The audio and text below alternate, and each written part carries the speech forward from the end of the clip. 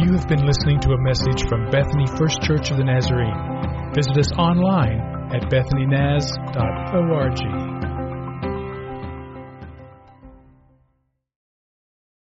My two daughters, Brittany and Morgan, both share a common trait, and that is that they're generous. And they're really good at gift giving. They're fantastic at it.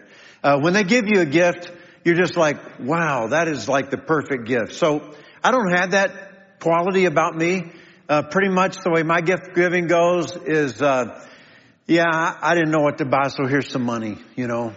And so far that's working out okay for me. They're like, no, don't change the program. You're doing good. Just keep that coming. And so Brittany has this side of her where she is a spontaneous giver. Her generosity is often just in an instant. So there's a story that I love to tell about Brittany when she was in college. And it really describes that trait about her. We were at a restaurant eating dinner one night, and when we were getting to our seats and the server comes, she says to Brittany, who was a college student, "I love your purse." And Brittany says, "Oh, thank you. I love it too." She told her where she bought it, and they talked a little bit about the purse. And then we had, to order, and then we ate dinner, and then we had to-go boxes, and Brittany asked the lady, "Could you bring me a bag? Do you have like a bag to put these boxes in?" And she said, "Sure." When she brings the bag and then walks away, Brittany doesn't put the to-go boxes in the bag. Instead, she dumps the contents of her purse into the bag. And when the server comes back, she says, "I want you to have the purse." She hands it to her and says, "I hope you love it as much as I love it." It was really kind of a sweet thing. However, she's a college student and I bought the purse. And so when I slightly challenged her by kind of leaning toward her when the server walked away, and I said, "Brittany," she says to me, "You'll buy me another one and you know it."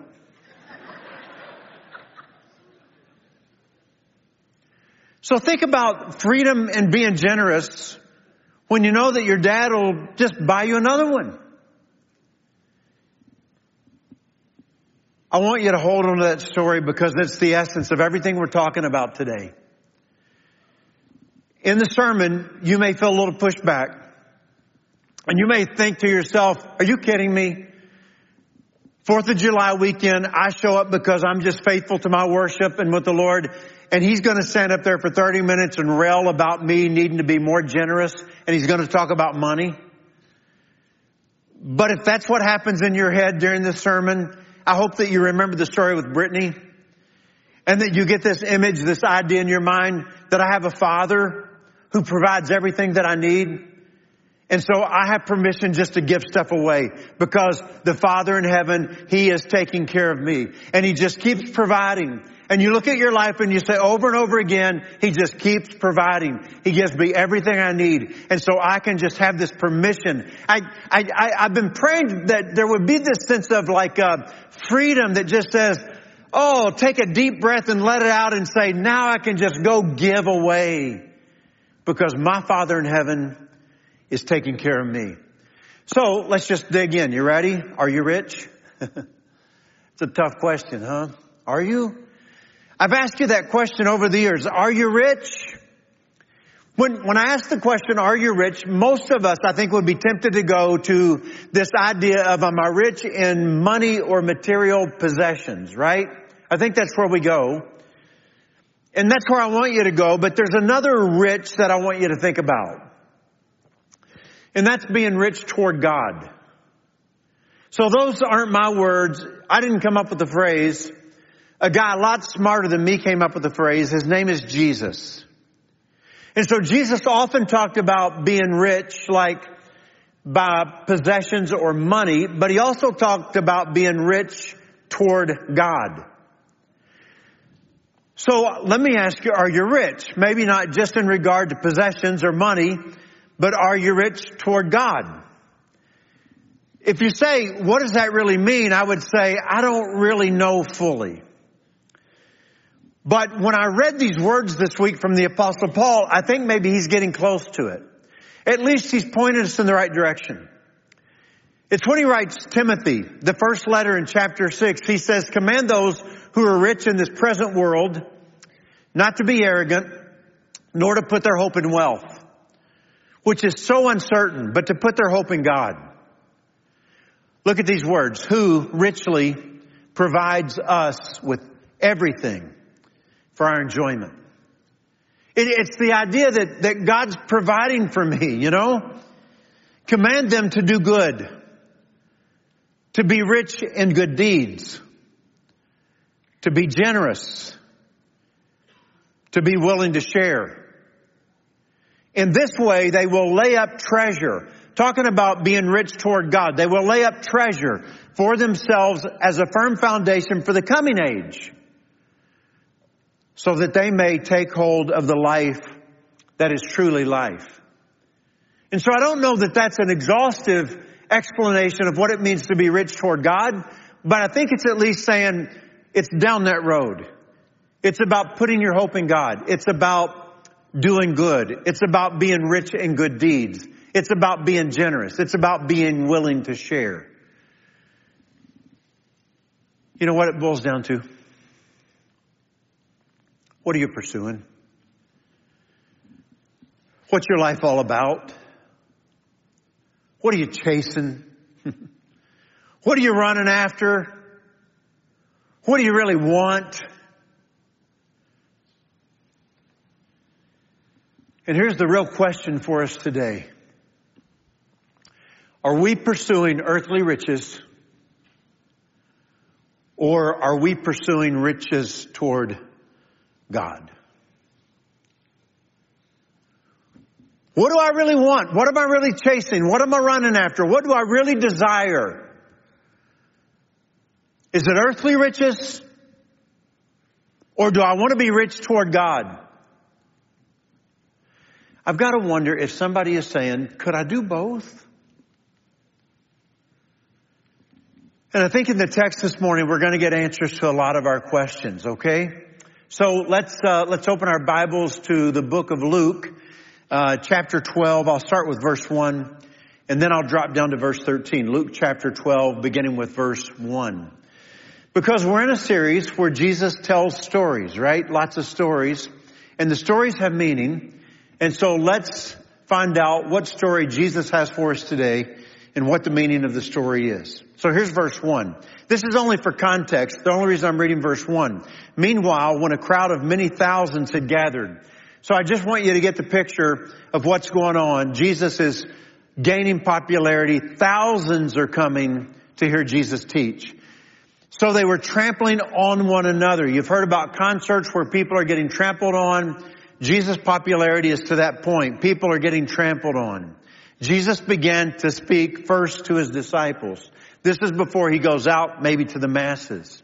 Now, verse 13. Someone in the crowd said to him, Teacher, tell my brother to divide the inheritance with me.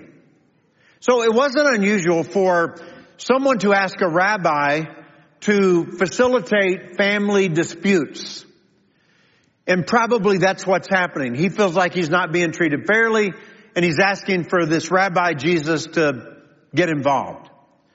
So Jesus replied, Man, that's kind of how he said, right? What's up, man? So Jesus says, Man, what's going on, man? Man, who appointed me to be judge or arbiter between you? But then Jesus decides to take a teaching moment out of this. Then he said to them, Watch out. Be on your guard against all kinds of greed. Now that's a clue.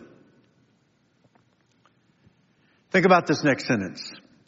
Life does not consist in an abundance of possessions. I kind of thought it did. Jesus says it doesn't. And then he told them a story, a parable. Let me tell you a story, he says. The ground of a certain rich man yielded abundant harvest. He thought to himself, what shall I do? I've no place to store my crops. And then he said, this is what I'll do. I'll tear down my barns and build bigger ones. And there I will store my surplus grain. And I'll say to myself, you have plenty of grain laid up for many years. Take life easy. Eat, drink, be merry. But God said to him, you fool. This very night, your life will be demanded from you. Then, who will get what you have prepared for yourself? And then Jesus says, this is how it will be with whoever stores up things for themselves, but is not rich toward God. I got lots of thoughts. The first one is, who is he talking to? If the crowds are beginning to gather and listen to his teaching to the disciples, most everybody in Jesus' day in Palestine were poor. Probably 70% or more relied on agriculture. Tenant farmers, lived in indebtedness, had enough really just to get by. Maybe one extra garment, but that would be it. And so Jesus is talking to poor people, saying that likely there might be a surplus at some point. What would you do if you had a surplus? How would you treat it? What would you do with it? And then you think about who's telling the story, Jesus. Hey, was Jesus rich? Jesus wasn't rich. He came from a very poor family in a peasant village. There's nothing to indicate that his economic status changed. He even once said about himself, foxes have holes, birds of the air have nests, son of man, I have nowhere to lay my head. We have no record of him ever owning a home. He lived an itinerant life, traveling from place to place. He was buried in a borrowed grave. In fact, Luke, a few chapters earlier, tells us what his life was like. He traveled about from one town or village to another, proclaiming the good news of the kingdom of God. The 12, they were with him. So this traveling life, sleeping wherever you could, eating what you could, and also some women. What about the women? Well, they had been cured of evil spirits and diseases by Jesus.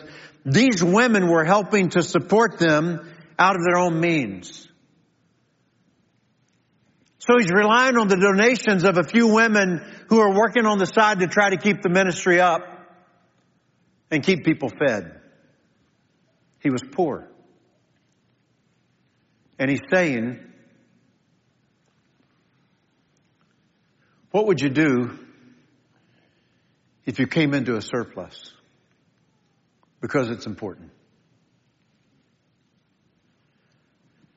So let me just talk to you a minute from my heart about my own life. A few years ago, I felt like God really challenging me in the area of generosity. And I think the reason God was challenging me in the area of generosity was because I needed it. That's usually why God challenges us, right? And so God gave me these images. And I remember coming to church one Sunday and feeling like I needed to share those images with you. And the image that I had in my mind was the image of a barrel, okay? And so I felt like God saying, Rick, do you kind of see your life as a barrel? When it comes to possessions and surplus and blessings, do you see your life kind of as you just keep putting stuff in the barrel?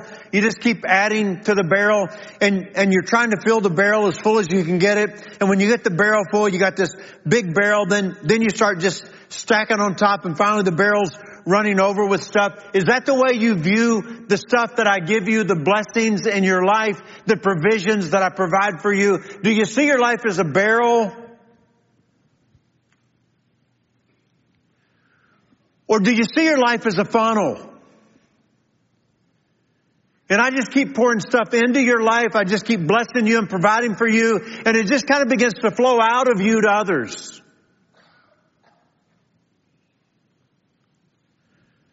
Are you a barrel or are you a funnel? Are you just wanting to fill it more full so you can feel more security, more safe? Or are you saying, God, as long as you will pour into me, I promise you it'll flow through me into others?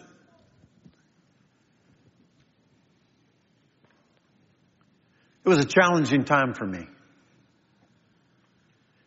It's asking God, are you blessing me so I can just have more and spend more on me? Or are you blessing me so it can flow through me? See, if you look at this passage, you begin to say, okay, what happened? When did he go off the rails? What's the problem here? And we're tempted to say, well, the problem is he got a blessing. That's what happened. He got this surplus.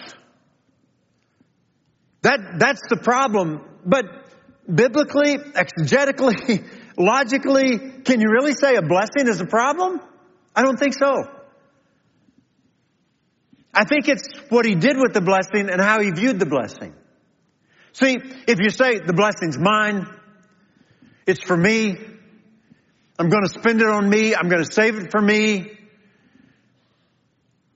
I own it, that's a problem. If you say everything I have is God's, I'm a steward. He owns it. My job is to distribute it. My job is to share it. And so I can be generous and I can be compassionate. Because everything that I have is God's. And I'm like a manager. Just kind of taking care of things for Him. I think the other thing we want to do is say, you know what the problem is? The problem is wealth. That's a problem. Now, while I understand that the Bible has lots of warnings about the dangers of wealth. I'll say it again. The Bible has lots of warnings about the dangers of wealth. I don't think that you can ever say that Jesus said, wealth is the problem. In fact, I don't think Jesus was condemning wealth in this passage. I think the problem is greed. It's what Jesus said at the very beginning. Watch out. Be on your guard against all kinds of greed. Greed's a bad dude. A good definition for greed would be simply this: a selfish and excessive desire for more of something. You know what? You want to be generous. I will once I have more. You want to give it away. I will after I get some more. Well, you want to be compassionate because some people are hurting. I will be compassionate after I have more. Well, you don't want to be stingy. I don't want to be stingy and I won't be when I get more. Greed is just saying, I got to have more first. The reason that I stand up here today and just say to you, at some point we got to come to this place where we have a come to Jesus meeting in our heads and our hearts and say, what is my life about? What am I pursuing? What do I want? Am I pursuing earthly riches or do I want to be rich toward God? The reason I do that is because of this. We are pursuing earthly riches when we determine to keep what God has given us for ourselves. That's the real test. If you want to know, Rick, I don't know. Which am I? What am I doing? I think when we are pursuing earthly riches rather, when we are determined in our hearts and minds that I'm going to keep whatever God has given me, I'm keeping it for me. I think at that point we know that we're in trouble. See, the kingdom of God is about the values and the priorities of God. And God values generosity. And God prioritizes people in need who are hurting. So, I remember a few years ago coming across a writing by an Old Testament scholar whose name is Walter Brueggemann. He's really the most influential Old Testament scholar of our day. He's still living. And Brueggemann writes an article called The Liturgy of Abundance, comma, the myth of scarcity. Meaning that this idea of there's not enough is a myth. That the true liturgy is abundance. So he says, and I'm just giving you a few of his statements, the majority of the world's resources pour into the United States of America today. Anybody want to disagree? He says, as we grow more wealthy, money is becoming a kind of narcotic for us. It's almost like it's making us a bit numb. We hardly realize our own prosperity, but we also barely realize the poverty of others. Here's the great contradiction, he says. We have more money, but we have less generosity. We have a love affair with more, and we will never have quite enough. So, being an Old Testament scholar, he says, let me talk to you from Genesis 1. The Bible starts in Genesis 1 with a liturgy of abundance. There's an abundance. There's plenty. And the story of the Bible is the story of God's generosity, right? There's plenty and God is generous. But he said there's another story when you get to chapter 47 of Genesis. It's where Pharaoh dreams that there will be a famine in the land. So Pharaoh gets organized to control and monopolize the food supply. And he introduces the principle of scarcity. For the first time in the Bible, Brueggemann says, somebody says there may not be enough. Get everything you can get for yourself.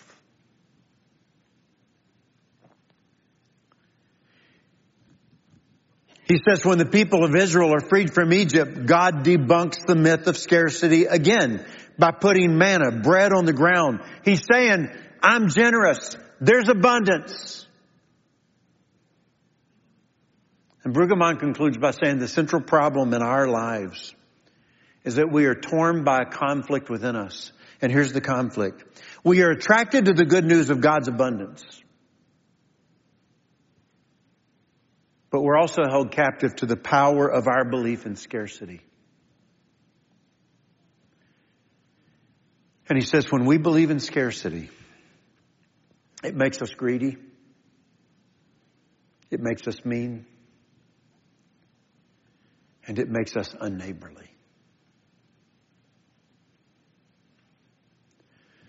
So if you want to ask me what I think is going on in the story, I can tell you what I think is going on in the story. I think the landowner who was already rich had more. And instead of saying, I feel responsible for the care of others, and I feel concern for people who are in need, instead he said, I want to make sure I have enough to last me until the end. I just want to make sure I got enough. And so I'm going to keep it for myself. I'm just going to sit back and say, you know what? I think I got enough.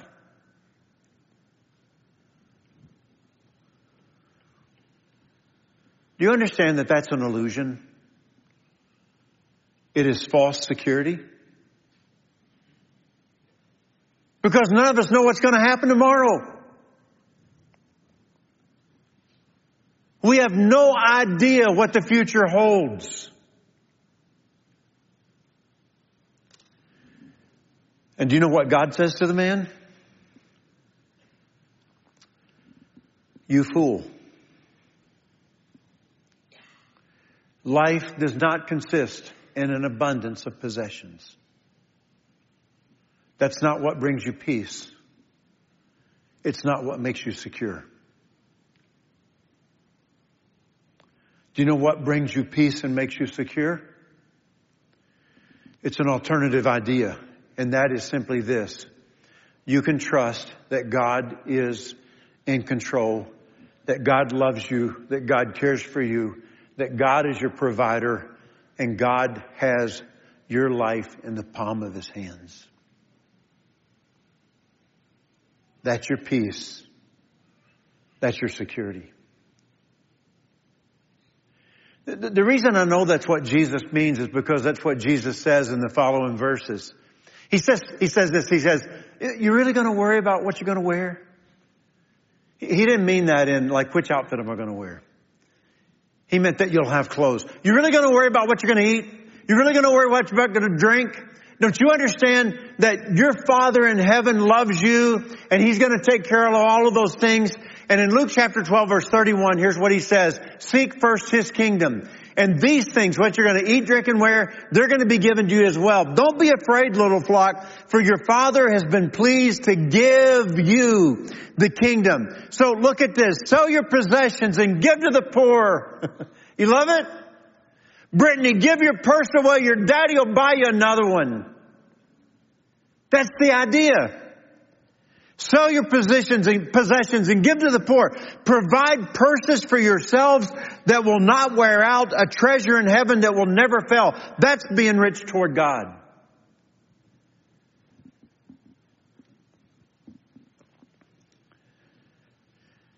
To come to a place that say, I'm free. I'm not bound. I can give. Because the Father in heaven is providing for me.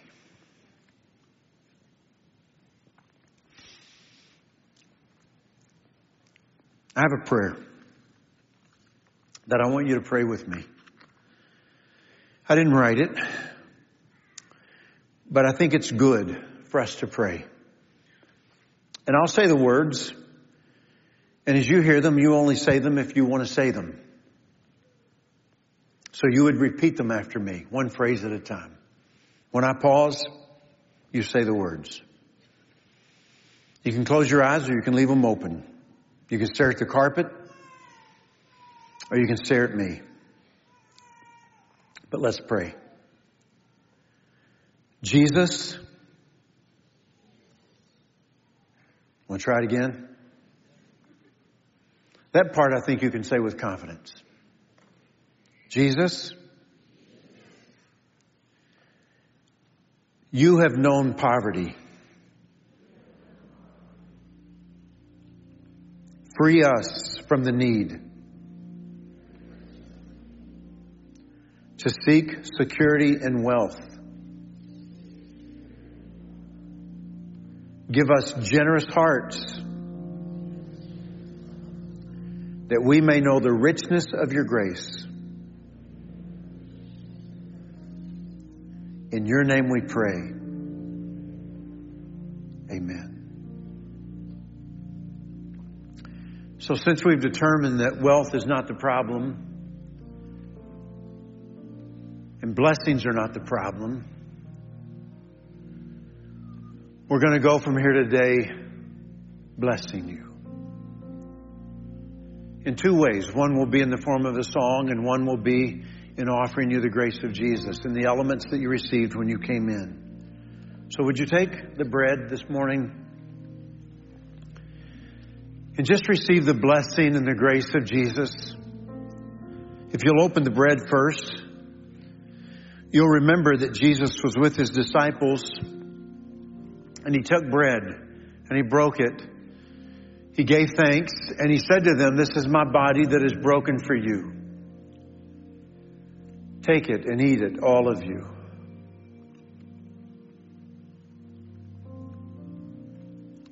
He took the cup and He held it and He said, "This is my blood of the new covenant, poured out for the ransom of many. Drink it, all of you, and be thankful." Receive His grace. Celebrate His presence. Jesus is with you this morning. And now would you receive this blessing in Jesus' name.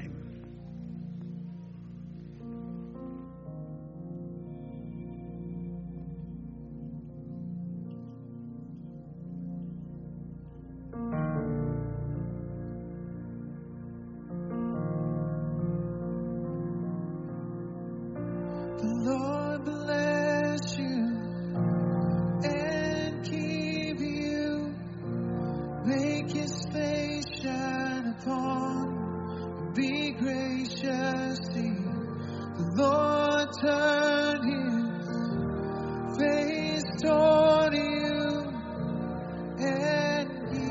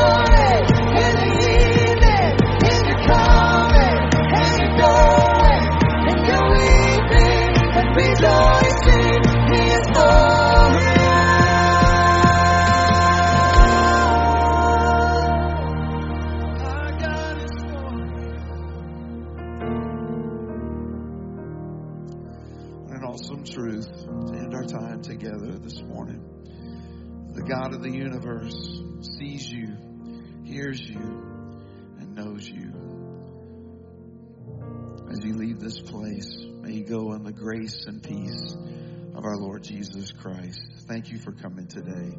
You are dismissed.